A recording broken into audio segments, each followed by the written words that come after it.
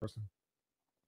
He gave this talk about lightning being broken like a year and a half ago, but then like mostly people just they treat it in a very weird way. They treat it like in a very academic way. They say, aha, it's broken. And they almost say good because now we can give more talks about it, But they don't like, no one really would like say, it would be like if you were on a ship in the middle of the ocean and someone said, this ship is sinking.